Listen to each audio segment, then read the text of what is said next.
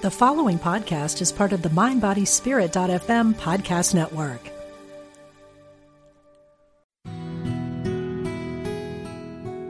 Discover the power within. Unity Online Radio. The voice of an awakening world.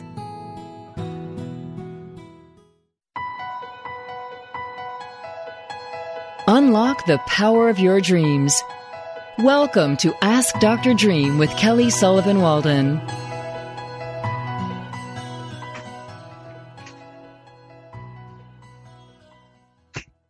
Welcome to the Ask Dr. Dream show, where you uncover the truth of your dreams and reveal the beauty of who you are. I'm your host, Kelly Sullivan Walden, aka Dr. Dream, here on Unity Online Radio. So grateful to be with you. And the number to call if you have a question about your dreams, or if you have any insight or information about the missing young woman with the blue ukulele, the number to call is 816-251-3555, 816-251-3555. We'll be taking your calls at the halfway point in this show. So today is episode 6 of our special series, Searching for Satya, the girl with the blue ukulele. And we've got a lot of stuff packed in for you today, and we're going to get to it. We're going to talk to you're going to hear a conversation that I had with her dad. Everybody's been interested in what is the dad's part in all this and what's he like? And there's a lot of questions about him. And I think some of those questions will be answered today. And that's just the beginning. So let's start off with our little prayer. Oh, I just want to first say I'm sitting next to Nancy T right now. Live in the flesh. Live in the flesh.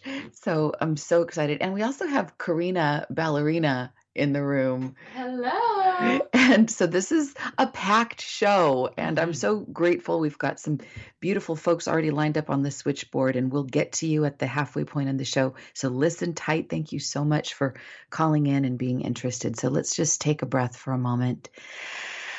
Turn within and release and let go for just a moment of everything we're trying so hard to do in our lives, all the figuring out, all the finding, all the searching. Let's just pop out of that for a moment and recognize and remember that right where we are is holy ground. We have everything that we truly need. It's all here. We don't have to search for it. What we truly need is nearer than our hands and feet and closer than our breathing.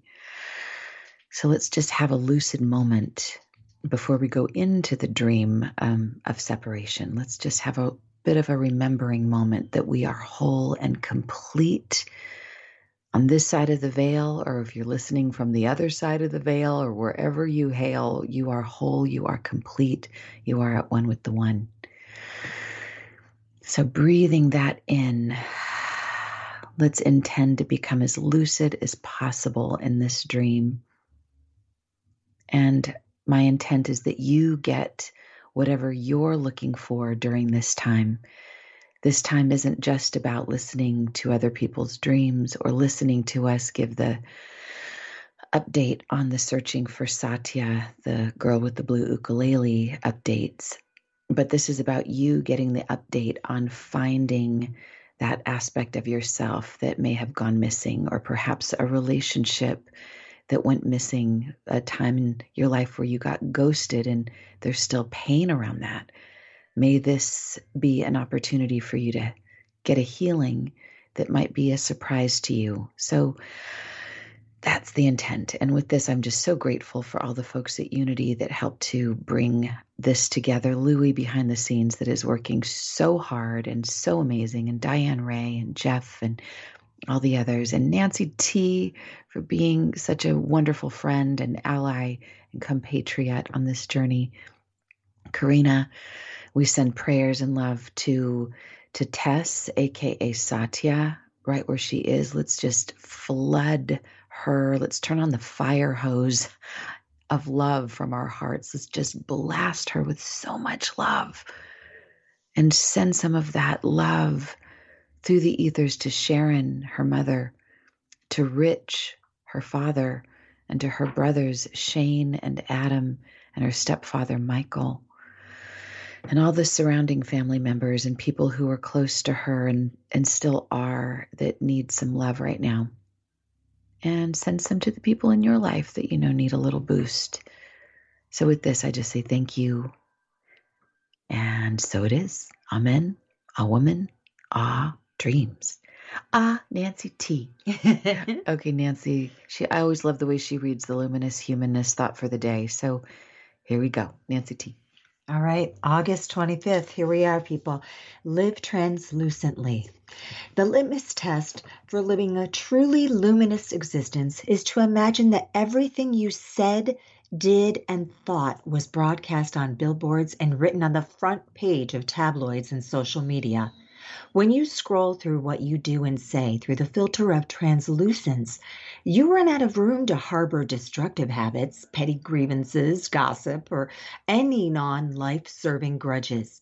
To live translucently is to live unshackled, as if today were the last, and all there is to do is to love with your whole heart and unleash your passionate presence at full throttle. And the affirmation is, today I am translucent and live with my heart and soul on my sleeve. Holy guacamole, Batman. Makes me want to get some sleeves. Makes me want to get some sleeves. Yeah. Oh my God. Oh my gosh. As you're saying that, I should have pulled this up before, but there's this wonderful email that I want to read later, and we have it on the Searching for Satya website. By the way, we have a website that gives us the update on everything Searching for Satya, the girl with the blue ukulele. The easiest way to find it is to just go to my website, kellysullivanwalden.com, and scroll it down about halfway, and you'll see pictures of the missing poster for Tess. And there's, here it is.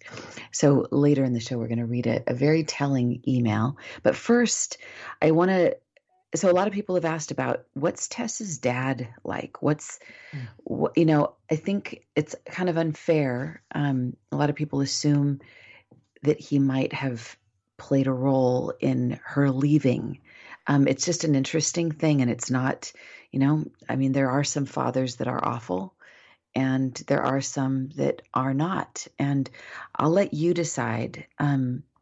But yeah, I'm just going to say that. So Louie, why don't you play the first clip so they can start to get to know Rich, Tess, aka Satya's father. Okay, Rich, can you hear me? Okay, yeah. All right. So let's start. Tess was 30 years old, yeah. And on November 16th in 2012, she disappeared. She was on Capitola City at New Brighton Beach. She had camped there the night before she disappeared, and I believe it was either the night before or 2 nights before. She might have stayed at a hotel the night before, but 2 nights before she camped there. And right above that beach is a beautiful campground. And on the beach was a temporary bathroom that was being used by both men and women. It was a round blue plastic bathroom with a white top. It was about maybe 20 plus feet in diameter. Mm-hmm. She parked at a parking place that was an overflow parking area for a small apartment complex that was right on the beachfront. Mm-hmm. And if she would have parked in the parking lot of the beach, there was a $10 charge. So I think that's probably why she parked at the parking lot overflow for the apartment building, which had a bunch of spots, and nobody uses them. And I think she knew it because she hung around that area quite a bit. And she was using the bathroom, and when using the bathroom is when she disappeared, either on the way to, from, or in the bathroom. Whoa. The car was found in the same spot. It was unlocked. All her stuff was in the car. the key to the car was in the little pocket of the door, so that she literally just went to go to the bathroom. All the stuff that she normally keeps on her all the time, and her phone and everything was in the car. So, yeah, I think what we're starting to hear is some things that are new and some things that we've been hearing consistently throughout. This is the first time that I heard about her being parked by this bathroom. The story that I had gotten is that she was on the side of the road, and that she was in a wooded area. So this is the first time I'm seeing a totally different scene, parked by the bathroom, and this very vivid bathroom, and we'll find out why he describes it in such vivid detail. But some of the things that we've heard so far consistently. The car being completely full with all of her things except the blue ukulele. Yeah, except that.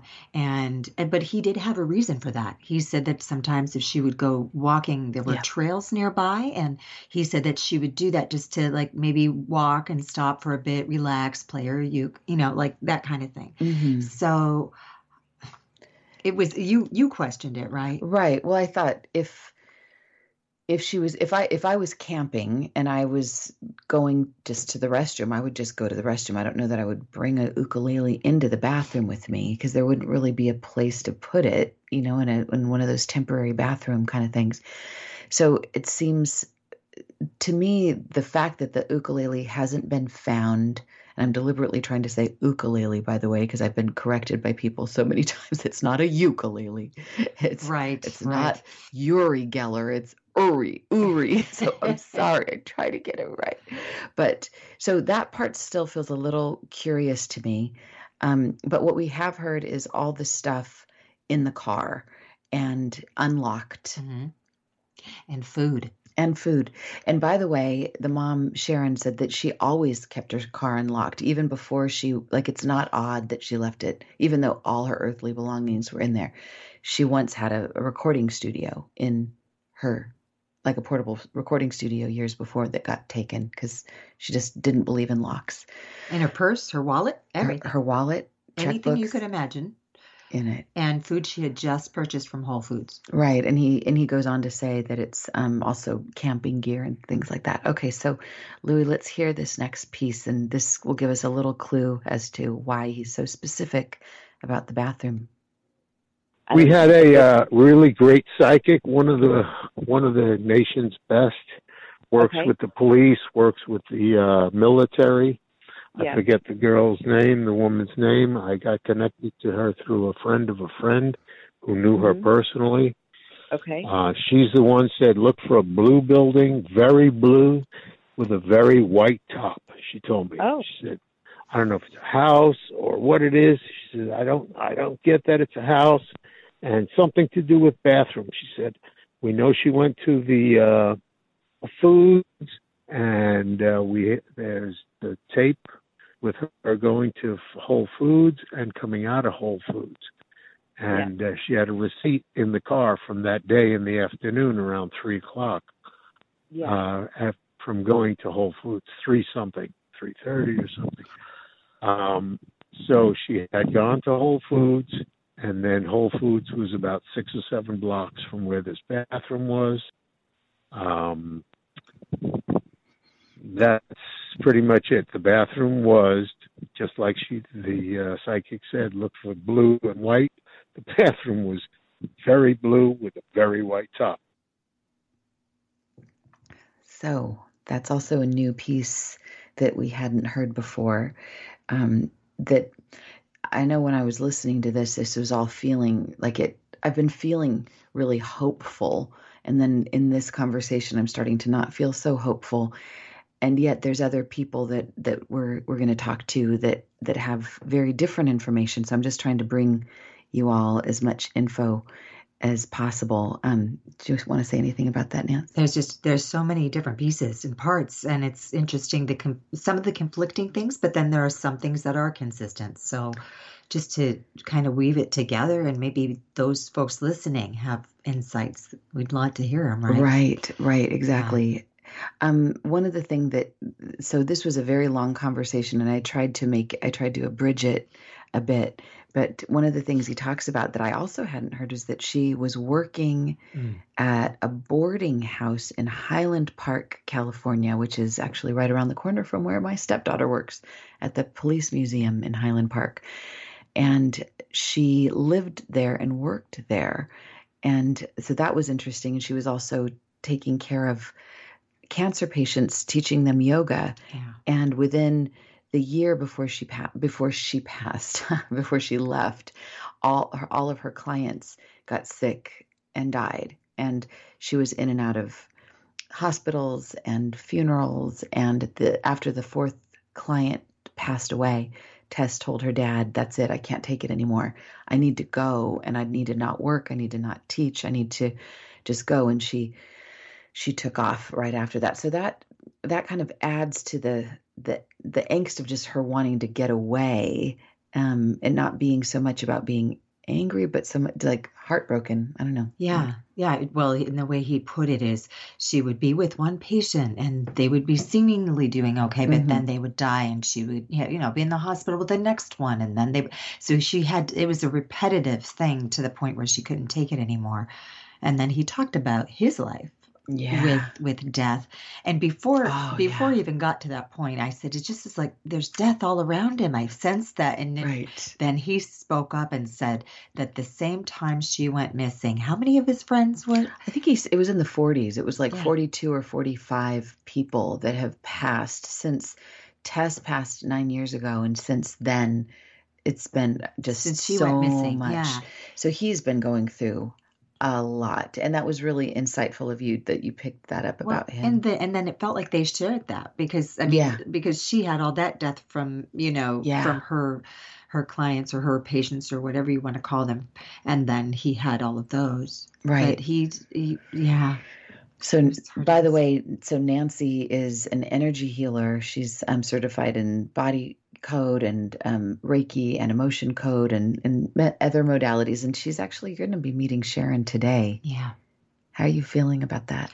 I feel like for sure, there's no doubt everybody has it. She's got some stuck energy that I think I can help her release. Mm-hmm. And it's not to say it's going to bring her this whole new light bulb around her daughter, but I think it'll help her feel a little more at peace with herself.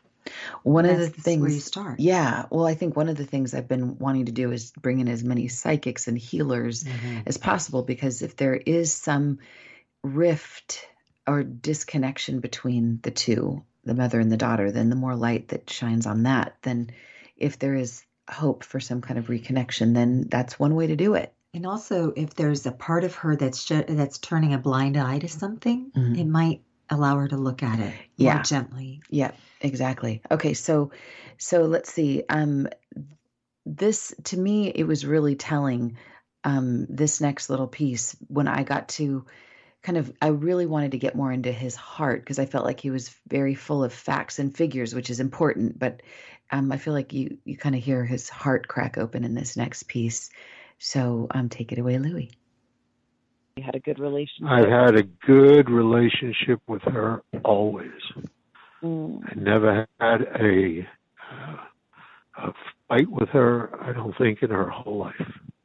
I mean, there was times she copped an attitude about this or that, or maybe she didn't agree with something I told her about what to do, but never really where we had a fight. Never were yelling at each other or nothing in her whole life. Whereas her mother and her had quite a few during the years. So I want to jump in here just because I've talked to Sharon, and Sharon concurred that. She said that Tess did have a good relationship with her dad, and Sharon said she also had a good relationship with Tess before she became Satya, even though, because they were closer, they spent more time together, they did fight, they did bump heads. And one of the main reasons that, according to Sharon, is Sharon was always trying to help Tess with her moods, with her, like, to, take a walk, do some yoga, think on the bright side. And she was like, you can't just hear me. You can't just feel me. You can't. And she would also kind of walk into the room and say, "Oh my God, I can't handle your energy," because she was super, super sensitive. Mm. He talks about how as Tess got thinner, he said she was always thin, but the thinner she got, and towards the end, she was very, very skinny, about just a little over 80 pounds, and she was 5'5". He said there was a relationship between her thinness and her inability to be at peace in this world. Yeah, more sensitive. He said she was just more sensitive about everything. Mm-hmm. And that was something he saw more so right before she left. Yeah, kind of more emotionally unhinged and more upset about things. Things would be too loud, too bright. Right, too sensitive, yes, to Yeah. sound and light, exactly. And I have a visual from what he shared, and I wish I had the recording of that. It'll be we'll put it somewhere.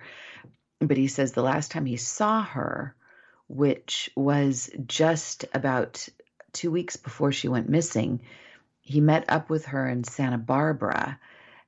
So she had been missing from the mom for about 6 to 9 months at that point, but he had been in touch with her every week to 10 days they would talk. And the last time he saw her, they were in Santa Barbara at the beach, and there was a tree, and she always wanted to sit and climb in the trees. Mhm. And she asked him to give her a boost, and he did. And he said he lifted her with one hand, basically. He said she was so light. And so I didn't put that in here about his vision of what happened. So let's just hear this next piece, Louie, and put on your big girl and boy britches. This is not a fun part to hear. And so I know that, there's some great psychics out there, and I've been connecting with some of them. But I also think that parents are incredibly psychic because you've got that bond. Do you? Right. That's why I was looking for her. I didn't get a Right. phone call, and I had a bad feeling. That's what started the whole search for her. So, do you believe she's on the other side? I mean, do you think Absolutely. She's gone. She's gone. Okay. That must be rough to not even be able to have a definitive, no Very. ceremony, no memorial. No, Sharon would never have a ceremony or a memorial.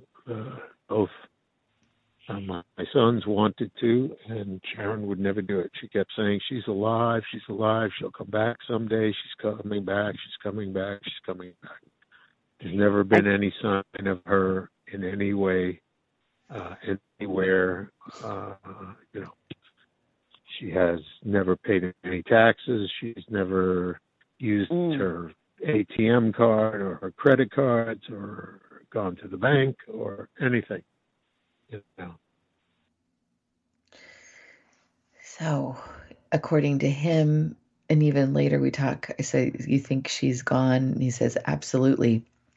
And I asked how he imagines it happens, and he says that he's vividly seen in his mind that somebody followed her into the bathroom. And there was no signs of foul play at the car because nothing happened at the car. That was one of the consistent pieces that we've gotten. But this is the first time there's been some hypothesis that it happened in this bathroom. But still, where's the ukulele? And he also said, or it could have been, she could have gone out on the trail and she was so light, someone could just swoop her up and pick her up easily. Right. He did say that. Right. Exactly. That it wouldn't have taken too much to overpower her. Right. Yeah. Okay. So that was hard. To me, that was really hard because it's like, wait, no, we've heard there's so much hope. And then, so let me give you a little teeny bit of hope. There was an email that her mom, Sharon, sent me about this blogger that she was following, Amara Rose. And the name of the article is called The New Nomads, Spiritual Sojourners with a Global Vision. And here's just a tiny piece before we go to the break. We don't sleep at shelters or in public parks. You won't see us panhandling or pushing shopping carts. We blend right into the mainstream society with a discernible difference. We're nomads, living an eccentric lifestyle, something out of economic, I don't know how to say that word, exigency. Okay. But also by choice. We're on a mission to serve. Maybe you can keep reading, Nance, for at least another minute. Okay. Here we go. We're going to take the glasses. Spirit may call us in an instant to far-flung coordinates, and we answer the call by car, by air, by bicycle, by bus, by train, on foot. We're pilgrims with a purpose and a passion, doing what we must for a world in the midst of a birth process. We're planetary midwives, a job description you won't find advertised in any mainstream newspaper.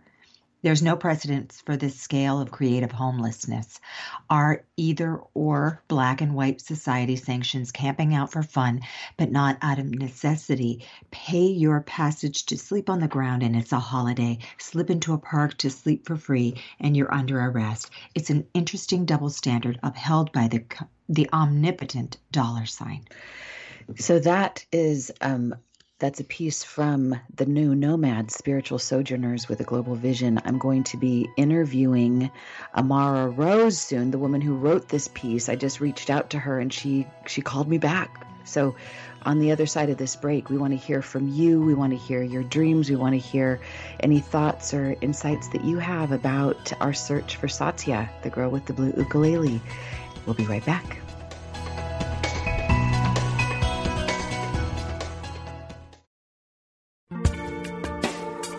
Thanks for joining us. This is Unity Online Radio, the voice of an awakening world.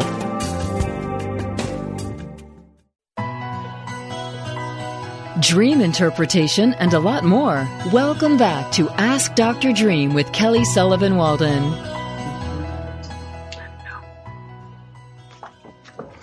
Welcome back to the Ask Dr. Dream show, where you uncover the truth of your dreams and reveal the beauty of who you are. So I am Kelly Sullivan Walden, aka Dr. Dream, and this is the second half of episode 6 of this special series, Searching for Satya, the girl with the blue ukulele. And we will be taking your calls. If you have dreams, if you have insights, if you have questions, the number is 816-251-3555. So I have my friend Karina here, who to me she's a singer as well, just like Tess. And if you've heard the song that Tess wrote and recorded, it's on our website. If you go to kellysullivanwalden.com, scroll down, click on the girl with the blue ukulele, and you can hear the song. And Karina's voice sounds a lot like her. So I imagined you reading one of Tess's poems out of Tess's book that she wrote called Crying in Public. So this is a piece that Karina picked from Tess's book. Bit of a stretch. There's a quote that opens it that says, "But we are all so many cars distance apart, each to his own, alone and predictable." I want to share this world with people too. To clarify, that's persons or individuals. I'm so inclined to think that if I could get a strong enough crowbar, I could pry open their chests, get everyone to throw their hearts into a communal pile, which we'd all proceed to roll around in. This condition, which consists, metaphorically speaking, of the gnawing sense that such is truly possible, is debilitating. But I've been noting so much in all this time I've gotten to watch with X-ray hawk eyes, so it's an educated guess if it's a guess. But it's almost as if I need everyone crying on my bony shoulder all the time to feel like things are as they should be. That is an exaggeration, but I don't know how to say what I mean in perfectly accurate terms. Kid, your mind can change. I mean the chemical structure. I thought the same thing once because, of course, when you're in it, you can't imagine that an alternative is possible, not in realistic terms. Jesus Christ, I'm exhausted. I've been pushing like crazy trying to talk, to get others to talk, to define the line between truly inappropriate and just plain scary, but barrier breaking. Ooh, that's from Tess's poetry book, Crying in Public. Tess Lerner and aka Satya. Okay, so let's take some questions. Let's see. Let's start with Miss Denise. We always have some really interesting dreams from Miss Denise. So, and you've got Nancy T here, Denise. You there? You know, Hi, Denise. And you know I just love me some Nancy T. I love you too, Denise. All right. What you got for us, Denise? Okay. I had one that just last night that I don't know. I think it could be kind of disturbing, but y'all are the experts. I see. I'm not gonna say what I think. Let me just go ahead. Had a dream that I was in a house. It wasn't the current house that I live in. Hell, I don't know whose house it was, to tell you the truth. But I was in the house, and all of a sudden I see smoke. And I said, I think there might be a fire. So then I stepped outside of the house, and I kind of turned around, and there was a fire in one of the rooms or some part of the house. But the interesting thing was, it just didn't seem to shake me. Oh, there's a fire. There's a fire. It wasn't an inferno. It was a small fire in one of the rooms or some part of the house, but it just wasn't engulfed. And maybe it was just starting. But I just wasn't like, oh, my God, there's a fire. I was like, oh, there's a fire. I mean, I don't know. It just didn't move me. I mean, of course, the dream ended, so I'm sure the fire department came in every day since. That's what you would do. But it was just kind of strange because I was around all this smoke, and like I said, I just stepped out the house and said, I think there's a fire. I didn't go room to room. I stepped outside of the house and just turned around and said, yes, there is a fire to the left or to the right. That was it. I don't know. Oh, right. Great. So, Nancy T, you go. Have at it. Well, Denise, you know how I love that you can have anything happen in your dreams and you're like, it just don't really faze me.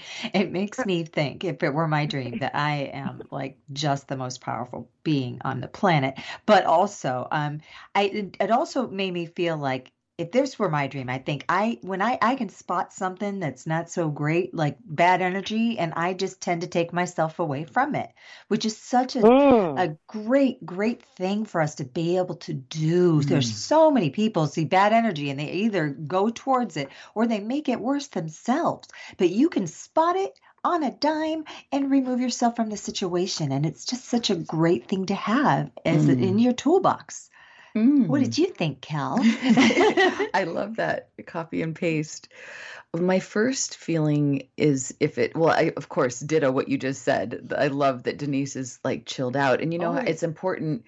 Nancy and I have been working on being undisturbable for a while. So I'm always inspired when somebody can be calm in the midst of chaos. So that's something. But also because you've brought in this dream while we're in the search for Satya, the girl with the blue ukulele. And part of that is us looking for that inner girl that is emotional and that maybe thinks everything's on fire. So I wonder if there's some part that, that's calling, like setting out the alarm bells, maybe setting alarms. Fire sometimes to me represents transformation, the burning down of an old system so that something new can be resurrected, even though it seems destructive. Go ahead. What's that? You got a little pop? Yeah, I have to agree with you. I somewhat looked at it as a transformation. I also looked at it as, I don't know, I'm an insurance type of person. If the doggone house burns down, then you call the insurance company to get the damn thing rebuilt. Life goes on, bigger and better. Right. I didn't see the house. Oh my God, this house is gonna burn down. Where am I gonna live? I think my mentality then, like it is now, in the dream was like, if it burns down, it burns down. Just call the insurance company and get a new house built. I didn't find myself like, oh my, and I don't know if that's good or bad. I didn't find myself alarmed. Oh, there's some smoke. Oh, there must be a fire. Oh, let me step outside. Oh, there is a fire. So in some way, there's been one of the people who's part of the Searching for Satya thing, Dr. Bruce. He is one of those people that was not alarmed by any of this stuff happening with Tess. He was like, okay, this is fine. This is a young woman trying to find herself. There's no drama here. So in some way, there is a perspective that, don't sweat the small stuff. P.S. It's all small stuff. So I love to me, it's a wonderful, I mean, even when we had our conversation the other night, Nancy, about kind of mental illness versus kind of the spiritual perspective, which is, oh, the person's just having a crisis. They're just transforming. This is what it looks like. So if we can hold it as transformation is a good thing. In fact, fire is, I would say it's one of the dream symbols that I was having a lot before I even wrote my first dream book. Just because a lot of people were saying, wow, fire is like it seems like such a bad thing. In a lot of dream books, it means, like, I don't know, something really bad's happening. And I'm like, but transformation doesn't have to be bad. It can be beautiful. So Denise, thank you for bringing that to us. And I hope that you find what, go ahead. And also I want to say, I watch a lot of those Ivana Fix Your Life and a lot of those psychology type of shows. And they always have the people. Yeah, I'm glad you said it better than I did. But a lot of those shows, well, not hers, but a lot of those shows, they tell you to take stuff and put it in the fire and burn it, stuff like that. So it's a cleansing. Like burn, baby, burn. Ooh, yeah. Okay, that's a theme for today in all the good ways. Burn, baby, burn. If it's like sometimes we just have to let stuff go. All right, Denise, thank you so much for being a part of the show. Lots of love, honey. Okay, so let's go to Leilani. Leilani, love, what you got for us, my sweet? Hello, ladies. How are you? Hey, great. What's on your heart today? So that interview with the father was very interesting. What'd you get? Well, there's just something missing here. There's a piece missing. It just feels like some key piece. And it's fascinating to me that the mother's approaching it very different than the father. And also, I keep thinking about the book Into the Wild. I don't know if you've read that book. Well, yeah, and the movie was one of Tessa's favorite movies, and she watched it a bunch. I actually didn't read that book. I just watched the movie, so maybe that's a book to read. And I know the book is a little different than the movie, but that's a key piece, I think, too, because, the guy, it sounds like she kind of, I don't know if she was like that before she read the book, but she took on some of those energies, and my heart goes out to all the people that are going through just the disappearance of a loved one. And another thought is you could talk to a medium. I know an excellent medium in San Diego who bring her on. I actually have two mediums that just showed up this week that have worked with the police that are on the case and that I'm going to be talking to and hopefully bringing them to you guys next week or in the following week. But I'm open to all the cool mediums. I think you sent me her. Well, that Kim Russo, I think she has a year or two wait list. The woman medium I know, she's helped some of my friends whose children have died. I've actually had a lot of death in my realm, like maybe 50-some people. Oh, but my God, Leilani, wow. Well, and you're so young. You sound so young anyway. I'm a world traveler, so it's like I met a guy in Peru and he died, so what was I going to say? I don't see death as death. I see the body dies, but we transition to another dimension. And I really believe there's something here for the soul pod, and I keep bringing that up, that this is part of a soul contract that was agreed to before these soul pod beings took an incarnation. That's why I love past life regression and between lives regression, is you can meet with the Council of Elder and the guides and get a perspective that's not 3D human, you know what I mean? Totally. And also my friend Margot in San Diego, if in fact Tess has crossed over, she could talk to her soul. Yeah. So that's a thought. Well, I say yes to that. Yeah. Leilani, thank you so much for your love and for your insight. It's always great to have you. I so appreciate you following along and supporting. So thank you. And keep it going. Keep it coming. Thanks, honey. Okay, let's see. We've got Anna, who we haven't talked to for a while. Let's hear a little bit from Anna. Hi. Or Anna. I don't know if it's Anna or Oceana, right? It's Oceana, right? Right. Whatever. You can call me Felicia if you want to. Call you what? Polilla, if you want. It means moss in Spanish. Polilla. Okay. I'll see if I can remember that. Okay. So what's on your heart today? And have you been following along our search for Satya, the girl with the blue ukulele? Yeah. She's really touched into this loss, kind of like carrying the darkness of, for everyone's families that I've experienced in my family, and I identify with myself and my brother, even thinking about the time when we ran away and we were younger. But I've really been heavily feeling the story in her, and I have a question about the father's testimony at the end. But I had a dream I wanted to share from last week. I didn't get to share in time, but she's also come into my dreams recently after catching up on all the shows, because I've been on summer break. Let's hear it. So I'll just say that the dreams that I was feeling her heavily, like really strongly, like her essence is like almost like in me. Like she's like connecting to me and like speaking to me. Not like I'm a medium or anything, but in that way, like psychically, but in a dream, I like had this very okay.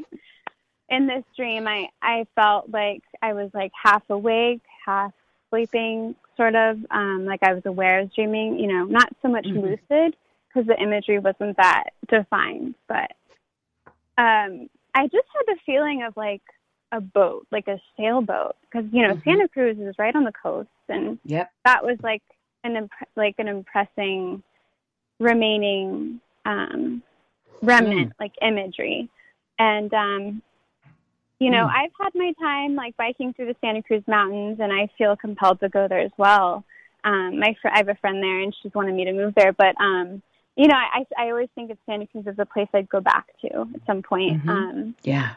And I visited quite a bit, but I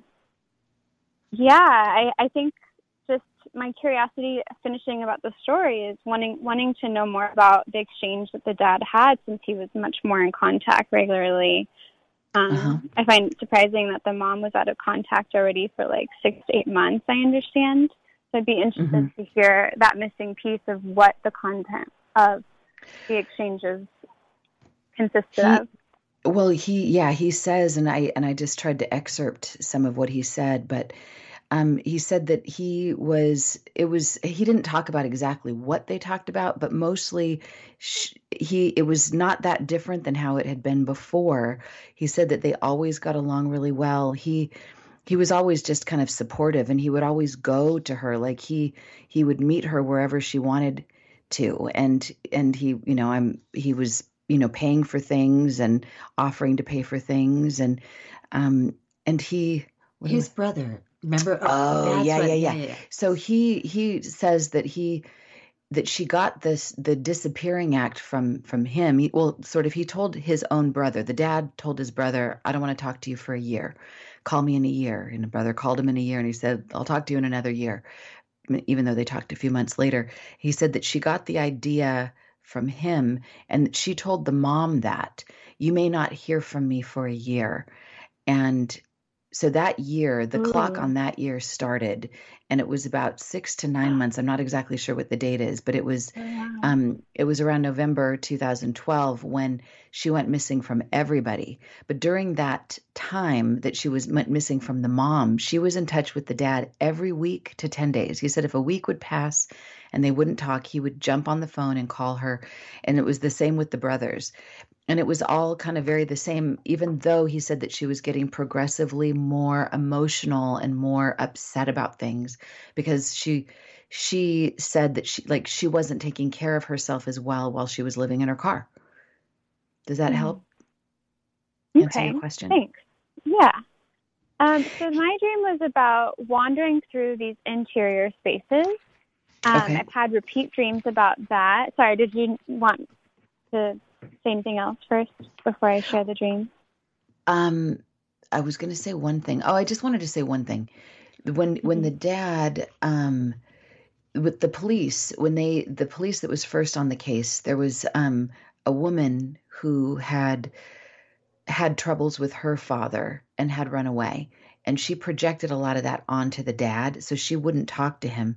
And when Tess's dad, Rich, wanted to talk to her supervisor, the supervisor shut him down too. So they kind of profiled him as the reason she left, and that he was abusive and all of this. So he's been completely, like, doubly traumatized. Like, not only did he lose his daughter, but he's being projected on as the possible villain and reason for this. And he said it couldn't be further from the truth.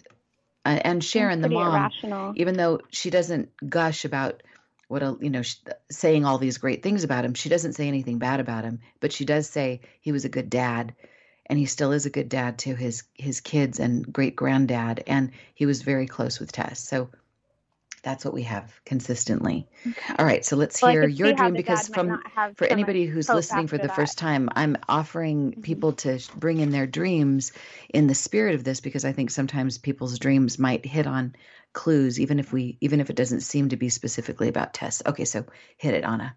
Interior spaces. Yeah, and I was just responding to what you're saying, that it sounds like the dad wouldn't. There's a reason that he wouldn't feel so much hope about her by not having that support from, like, crucial people that were supposed to be helping him. Yeah. But that's also his sense. So he's, he has that, he deserves his own sense about it. But, or he's granted that. But, so the interior spaces I was wandering through, they also brought back, like, memories of a friend. So I was either in a friend's house, or I was, like, finding, like, family members, but the consistent thing was that I was going through these multi-leveled, like, square, rectangular, like, cubic, like, conglomerations of, like, kind of sculptural, like, dwellings that were, like, leading me through, kind of like tunnels that were curving, but they were all, like, box-like. Anyway, these interiors, and they're multi-leveled. And the other commonality was that in each of the dreams, I had 2 in a row, and they were really exhausting. So I was like, I don't know what I'm doing here. But then I would, like, end up with a friend from, like, 12 years back, like my early 20s, or I guess that was, like, 14, whatever. Like, my time living in Santa Barbara, and also, like, when around age 8, I guess actually it was 1920. So I had a friend that represented, like, to me, the first one was like inspiration, and like someone I hadn't thought about for a long time. And another one, this woman, it was like her new dwelling up in Portland. Someone I was explaining how I was, like, so sad I hadn't connected with her. I hadn't ever, like, responded to her email. And she's now, like, she has, like, this 4-year-old daughter. I met her older daughter, but this is someone who I haven't seen in, like, 6 years. And I was explaining everything in real life that I haven't, in the dream, that I haven't in waking life explained to her that I wanted to by email. I'm like, sorry, I haven't been able to visit you. I've been out of touch. But, interesting. But yeah, she's just like, oh, nothing. It's fine. No big deal. But the feeling I was left with, it was like, why am I I keep having this labor-intensive wandering through these interior spaces, coming out of it, like, I don't know, and, like, these people from my past, I don't know, Well, I think it's interesting. I'm going to jump in just a little bit of if it were my dream. There's a woman, there's a dream circle of mine. There's a few women that are pretty powerful dreamers, and one of them talked about tuning into Tess and having a similar kind of a thing about, she didn't call it necessarily interior spaces, and she says that it was a bit more underground, but it's perhaps connecting with, it could be your own soul, it could be connecting with the soul of Tess that is doing this underground work, that there's not a lot of light in it. But there's work involved, and it's arduous, and it's like looking for stuff. And what I'm struck by is at the end of this dream, you talk about saying, I'm so sorry that I was out of touch, and that I didn't reach out earlier. So I think that's also an interesting piece about being out of touch. There's just something in that about, and then you were forgiven So I think you are very much connected. And even you just occurred to me a lot like the archetype of Tess. And even Karina sitting in this room, you're a traveler, you're a wanderer, you're, many other things. You know how to ground yourself as well, but you really love just the open road and being out in the world and being on an adventure and that's not defined and, and even sleeping in your car if you need to. And it's like, yeah.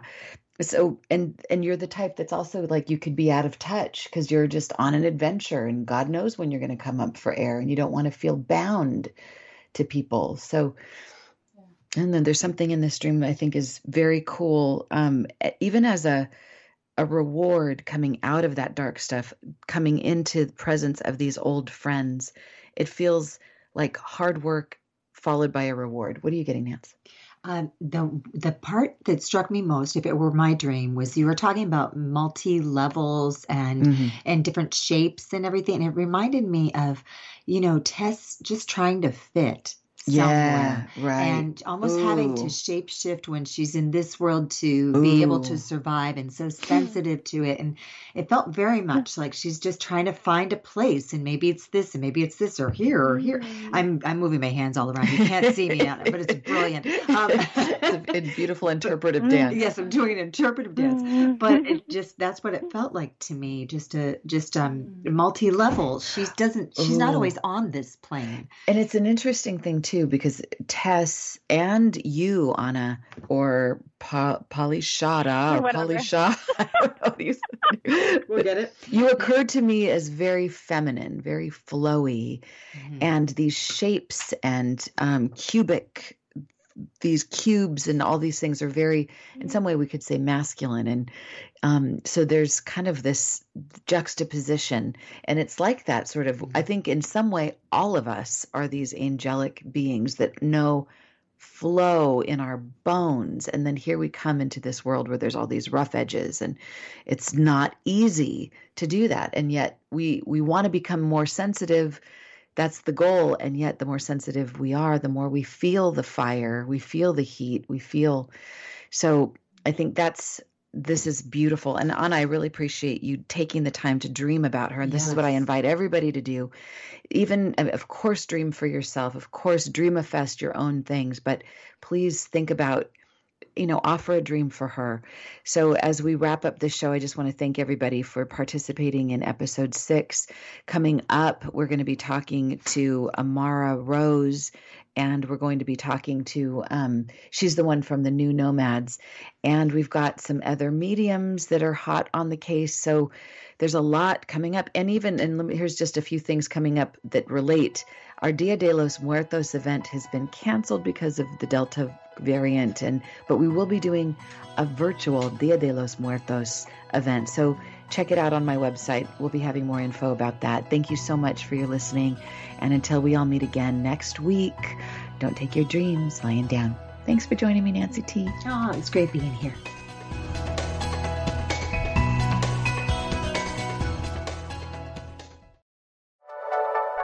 Thank you for listening.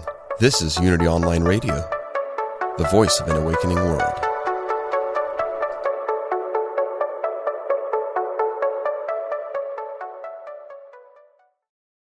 Do you have an online course or an event or a book you'd like to promote? We've got the right audience for you. Our listeners love content like the show you just heard. You can reach our engaged audiences by advertising right here on mindbodyspirit.fm, the podcast network, in shows about wellness, self-care, spirituality, angels, and more. Contact info@mindbodyspirit.fm.